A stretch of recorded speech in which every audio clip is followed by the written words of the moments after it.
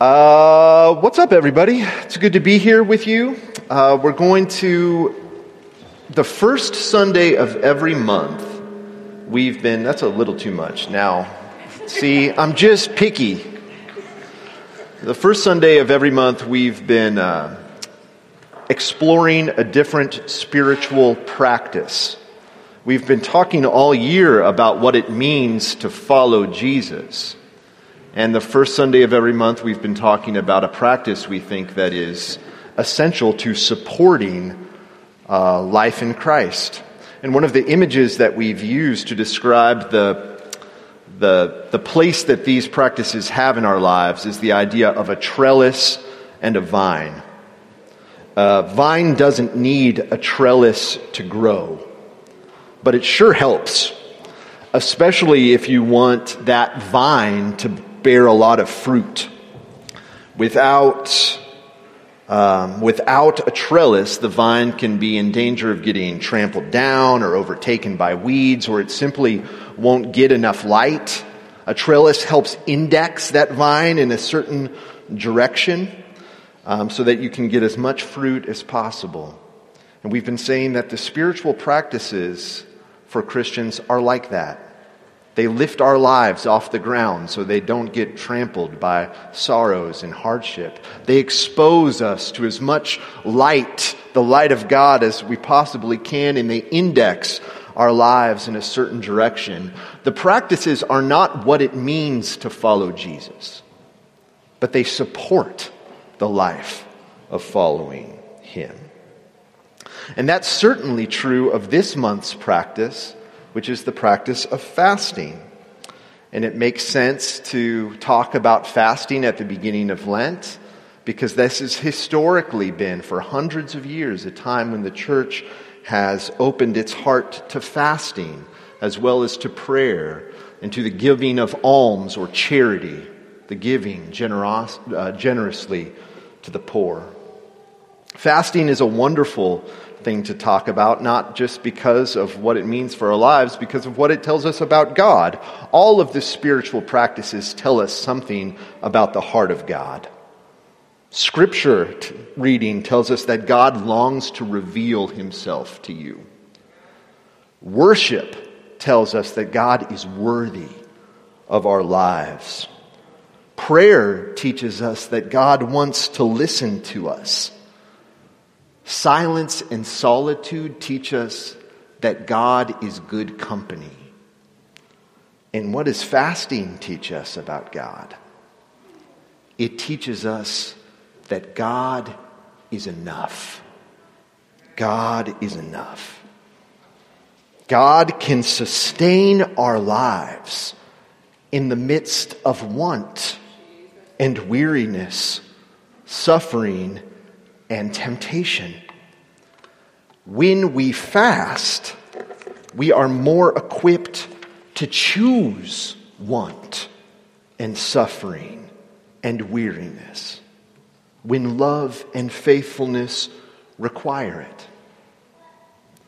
There are all kinds of times in our lives when faithfulness, love, and beauty will require us to go without, to say no to something good, to go without food, sex, fill in the blank. Every day I'm confronted with opportunities for me to say no to something that may be harmful to me or others. Where do we learn to exercise the spiritual muscles that enable us to choose something like self-denial? Where do we exercise the spiritual muscles to say, no, God is enough? The biblical answer is we learn that in the practice of fasting. Today, I want us to look at Matthew chapter 3 and 4. Chapter 3, starting in verse 16. And I want us to consider how Jesus used fasting to fight the devil. Here we go. Matthew 3, starting in verse 16 and going to Matthew 4, verse 4. This is God's word. And when Jesus was baptized, immediately he went up from the water, and behold, the heavens were opened to him, and he saw the Spirit of God descending like a dove, coming to rest on him. And behold, a voice from heaven said, "This is my beloved Son, in whom I am well pleased." Then Jesus was led up by the Spirit into the wilderness to be tempted by the devil. And after fasting 40 days and 40 nights, he was hungry. No kidding. And the tempter came and said to him, "If you are the Son of God, command these stones to become loaves of bread." But he answered, "It is written, man shall not live by bread alone, but by every word that comes from the mouth of God." This is the word of the Lord. Thanks be to God. Let me pray for us. If your word is like food, Father God, would you feed us to full this morning? Praying this in Christ's name. Amen. So let's just start at the beginning here. In verse 16 of the text we just read. When Jesus was baptized, he immediately went up from the water, and behold, the heavens were opened to him, and he saw the Spirit of God descending like a dove and coming to rest on him. And behold, a voice from heaven said, "This is my beloved Son, with whom I am well pleased." So Jesus has just been baptized by John the Baptist. This is very early in his ministry. In fact, this is the beginning of Jesus' ministry. This is Jesus accepting the job to be your Savior and substitute by going through the waters. This is him beginning his journey to the cross for you. And so that's a pretty big deal. And to begin that ministry, he needs two things. He needs what we need when we get up every morning: the equipping of the Holy Spirit and the affirmation of God's love. That's what I need every day of my life to be able to accomplish what I am called to accomplish.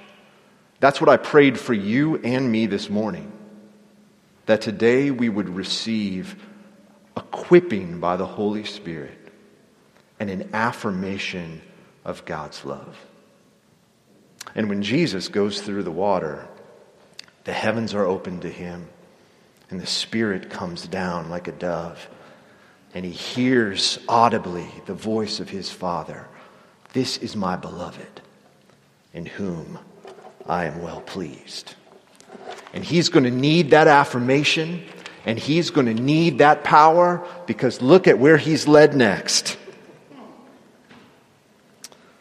What was Jesus' first act in ministry? Then Jesus was led by the Spirit into the what? Wilderness, to be tempted by who? The devil.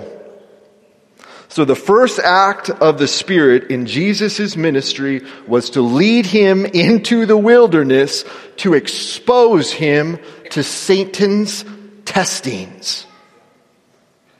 And when God's anointed one goes into the wilderness to be tempted, we should all get deja vu. This has happened before in the Scriptures.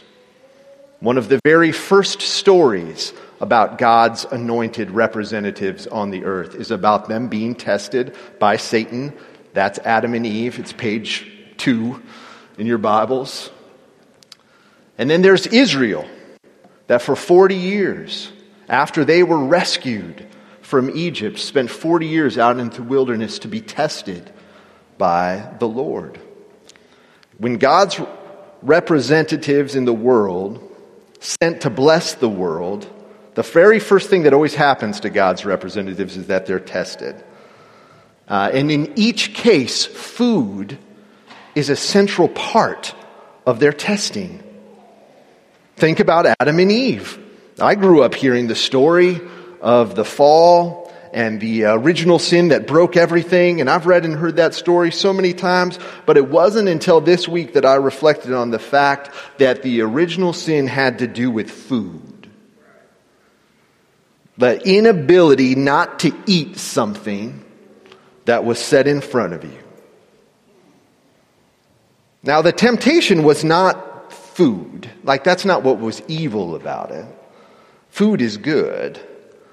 But it was the instinct to trust one's own appetites rather than what God said was good. But food is such a basic appetite that in the scriptures it metaphorically stands for really all of our heart's appetites. The stuff that we want. And Adam and Eve's appetites got the best of them, didn't it? And it kind of broke everything. Fast forward to Israel in the wilderness after the Exodus. And they're called to be in the wilderness not 40 days like Jesus, but 40 years. And they're to learn to depend upon God. And in those stories, he's always making water come out of rocks, making manna fall from heaven. And yet, what are the Israelites always grumbling about? Food. Meat pots from Egypt. What's a meat pot? I don't know, but they wanted it bad. More than the food that God was giving to sustain them. And everything broke. They never learned to listen to God. Well, here we are again. God's anointed one, sent out to face Satan in the wilderness. Not 40 years, but 40 days. Coming face to face with the tempter, and the temptation is food. He will be tested as Adam and Eve was tested as Israel was tested. He will hunger as they hungered. And will he triumph? If he does, he will make a way for people to go safely to the promised land of forgiveness, eternal life. All that to say, there's a lot riding on this moment. Salvation rides on this. If Satan succeeds in deterring Jesus from the path of humble, suffering obedience and dependence upon God, you and I have no salvation.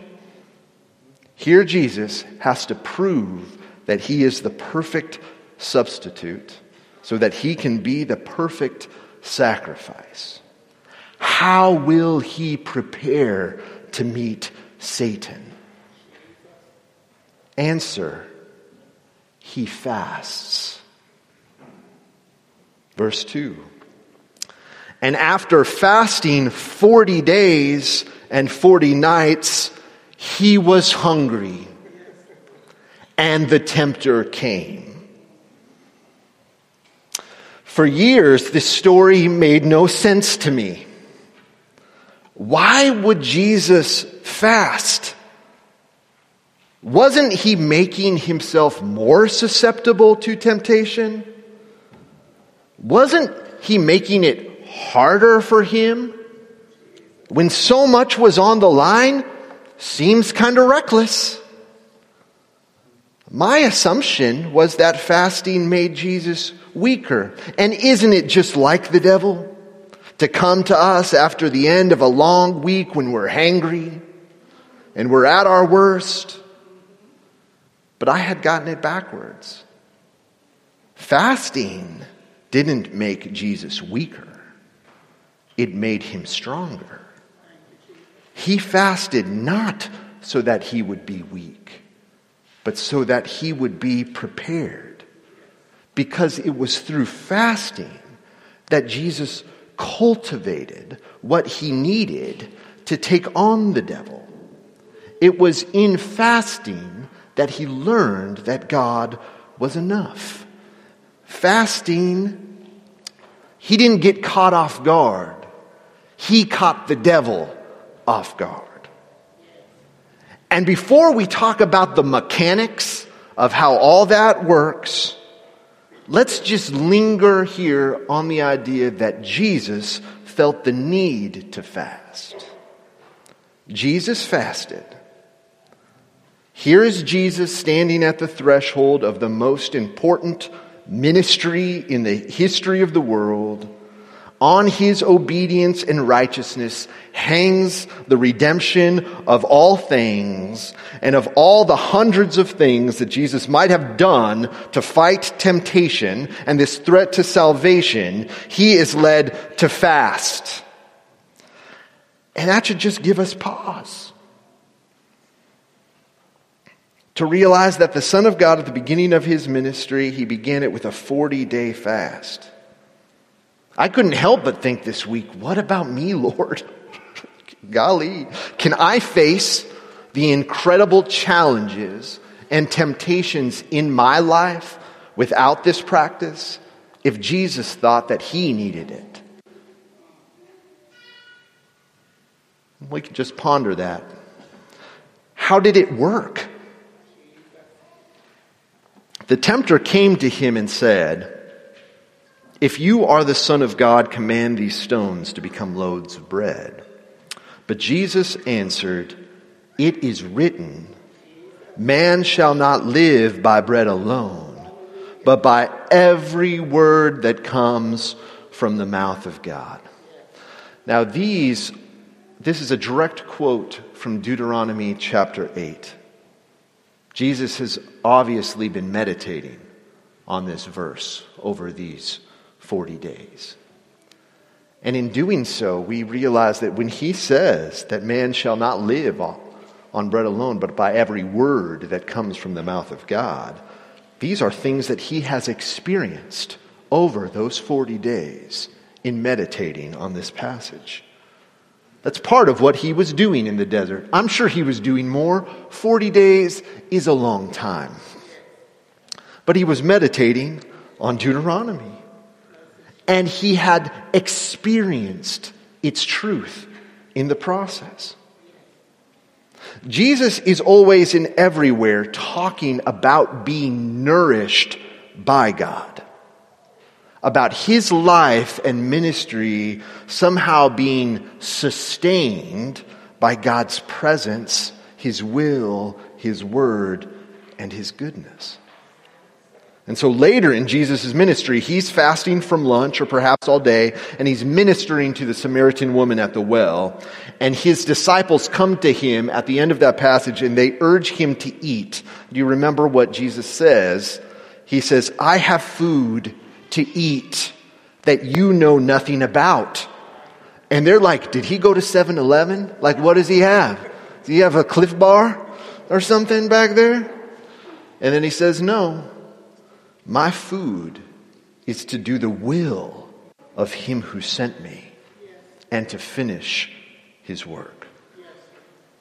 The truth is that in his 40 days of solitude in the hot desert, he was feeding his body and soul with manna from heaven, which was the word of God that he was meditating on. He was drawing nourishment from it. He had just spent 40 days teaching himself by not eating and by being sustained that God was enough, drawing energy and sustenance and hope from God's word. In this way, fasting is not as much a deprivation of food as a recognition of a different kind of provision, a provision of a different kind of food, what the Bible calls bread from heaven. We fast in order to direct our hearts and our minds away from our normal source of sustenance to heavenly food. But notice the purpose of it all. In Matthew 4, it's not simply to draw closer to God or to learn about God's goodness, but it's to prepare the soul for times of temptation and lack. Jesus had intentionally proven himself or proven to himself that God could sustain him in hardship, so that when he was tempted to believe that that was not possible, he could say, no, I've experienced the love of God. He sustained me before in hardship, and he can do it again. This is how I think about it. This is what Jesus was doing over those 40 days. He was practicing at game speed. Like, in order to perform well as an athlete, to perform when it counts, to have a measure of the mental and physical giftedness that you need to experience that pressure. You need to play for keeps. You need to practice at game speed. Fasting is a way to put ourselves in a situation of moderate deprivation and discomfort in order to practice a period of time of being sustained by God directly and joyfully, so that when we are asked to be deprived of something good, we've learned that God can sustain us in those spaces. In fasting, we learn to suffer happily as we feast on God. And that's a good lesson to learn, because in our lives, you will suffer. No matter else what happens to you, you will suffer. Suffering is unavoidable in life. Joy is not. And in fasting, we learn to suffer with joy. In fasting, we learn to be content even when we don't get what we want. With fasting, we decide of our own accord not to give our bodies something that they want, like food. And as a result, when somebody else decides not to give us something that we want, our spouse, our friend, life, or God, we don't freak out. We don't rage. We don't go ballistic on Twitter, because we've trained our souls to be content, even when we don't get our way. We can't follow Jesus without denying ourselves.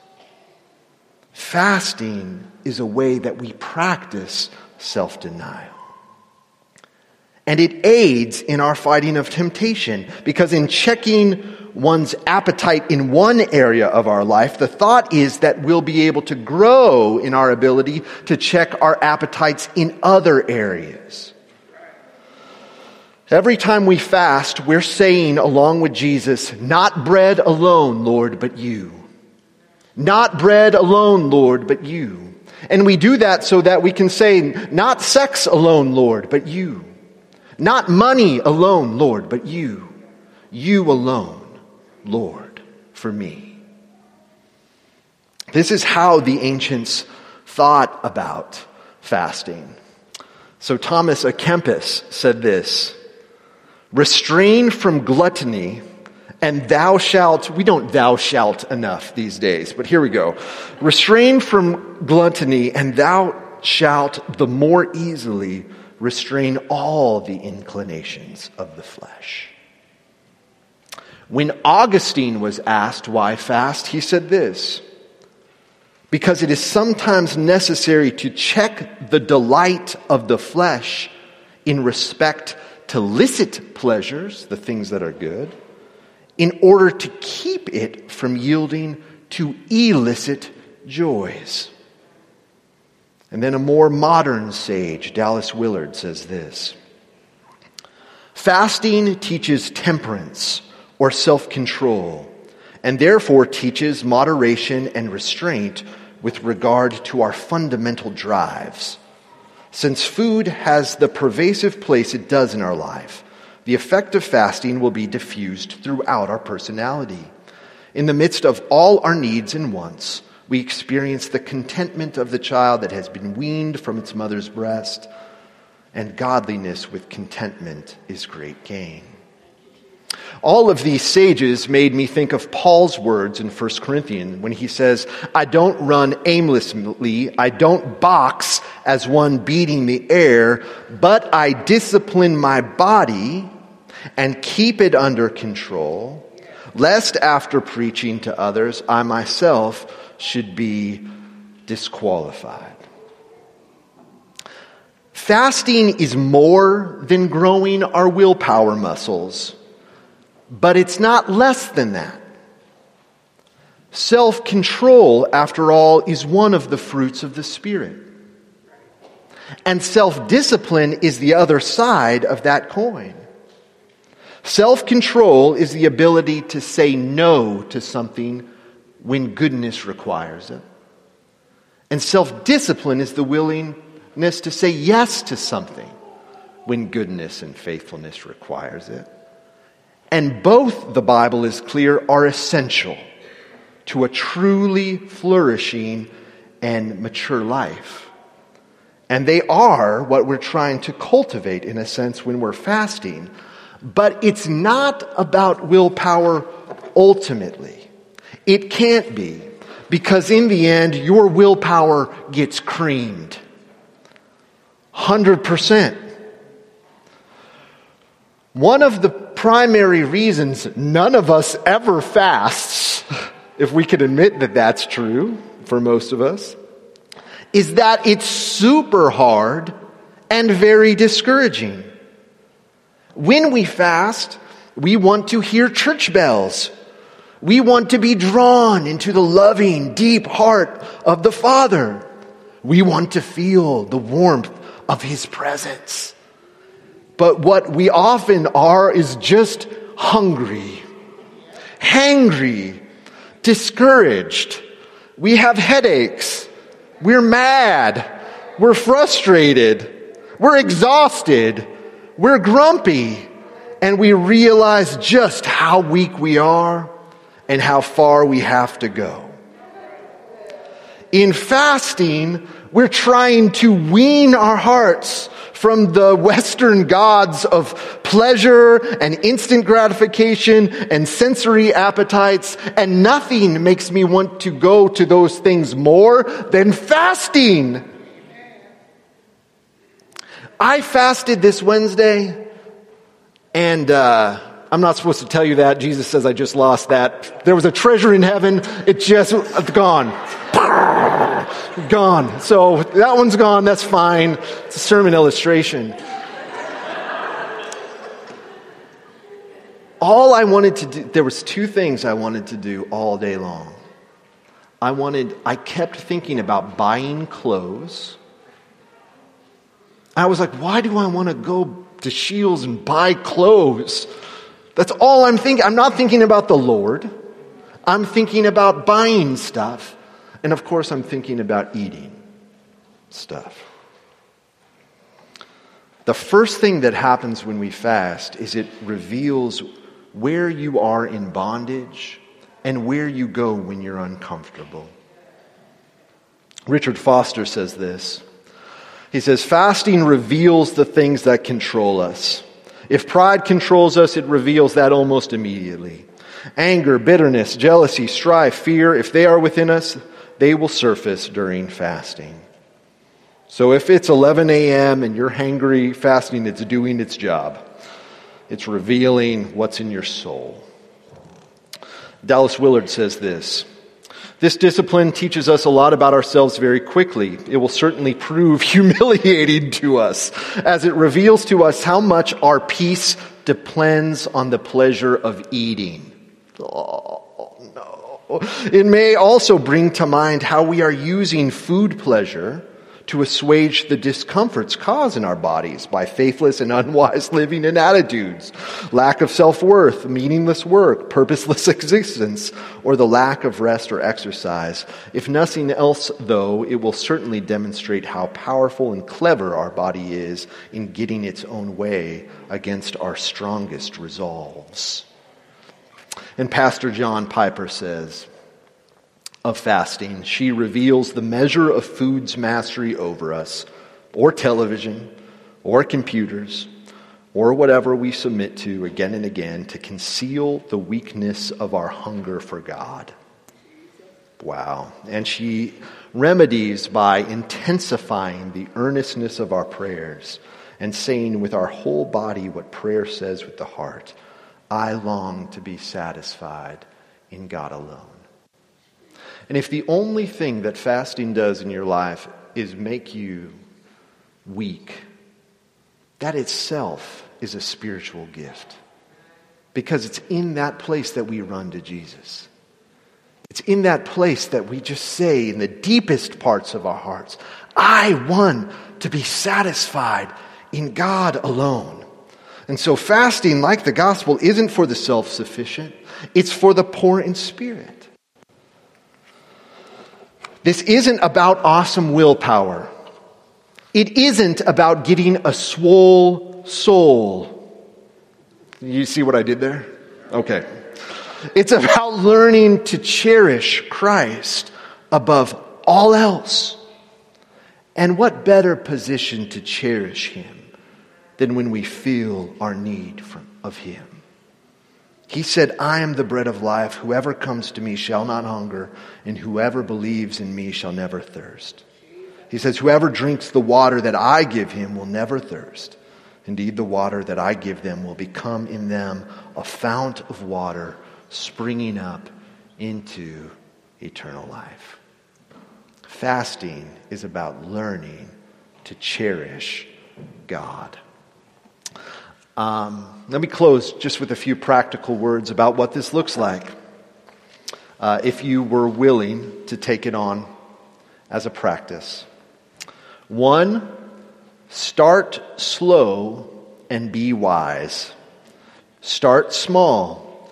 Don't go from not fasting to a 40-day fast. Never do a 40-day fast. You are not Jesus. Never go from not fasting to a week-long fast. Start with one meal. Start by fasting one meal, maybe once a month. I don't know. Start small and be wise. And if you have a history with food that's kind of unhealthy and it may be unwise for you to fast from food, you can fast from other things. You can, know this, that fasting isn't not doing something that's not good for you. Like some people will give up for Lent things that they should just be given up for the rest of their life. That's not fasting, that's sanctification. That's just growing up. You can give up other things, but they should be regular and good. Things that create a longing in our hearts for God. And then when you're not doing those things and when you're feeling that longing, you need to create space to go to the Word. What are you going to fill that hunger with? With prayer, with scripture reading, with meditation on God's Word, with just being in His presence. If you're fasting from food, you need to tell your loved ones. Because if your wife or husband cooks a sweet meal and you get home and it's just there on the table and they're like, I cooked, and you're like, I'm fasting, babe, sorry. They will get mad at you. That is a true thing that happens. I don't know how I know that. And then be able to break your fast for the sake of love. Like the desert fathers and mothers who practiced fasting regularly, they had a rule that they would never maintain a fast if it meant being inhospitable. Never. Even if they'd vowed like a 10-day fast to the Lord and somebody showed up on day 8, they'd break it for the sake of love, for the sake of sensitivity for others, because love matters more than fasting. And then be patient. You will be discouraged. Anytime we're denying ourselves of something good, it is hard. But over time, we do grow. And I would hope that as you practice this regularly, if you choose to, that you will expect God to show up for you as you step out in faith. If you never fast, Jesus will still love you. And remember that what fasting teaches us about God, however, is something that you should cherish all the days of your life. God is enough, and more than enough for you. The world may not give you what you want. It may take away things you think you need. God is always enough for you. Let's feed on that in our hearts. Let me pray.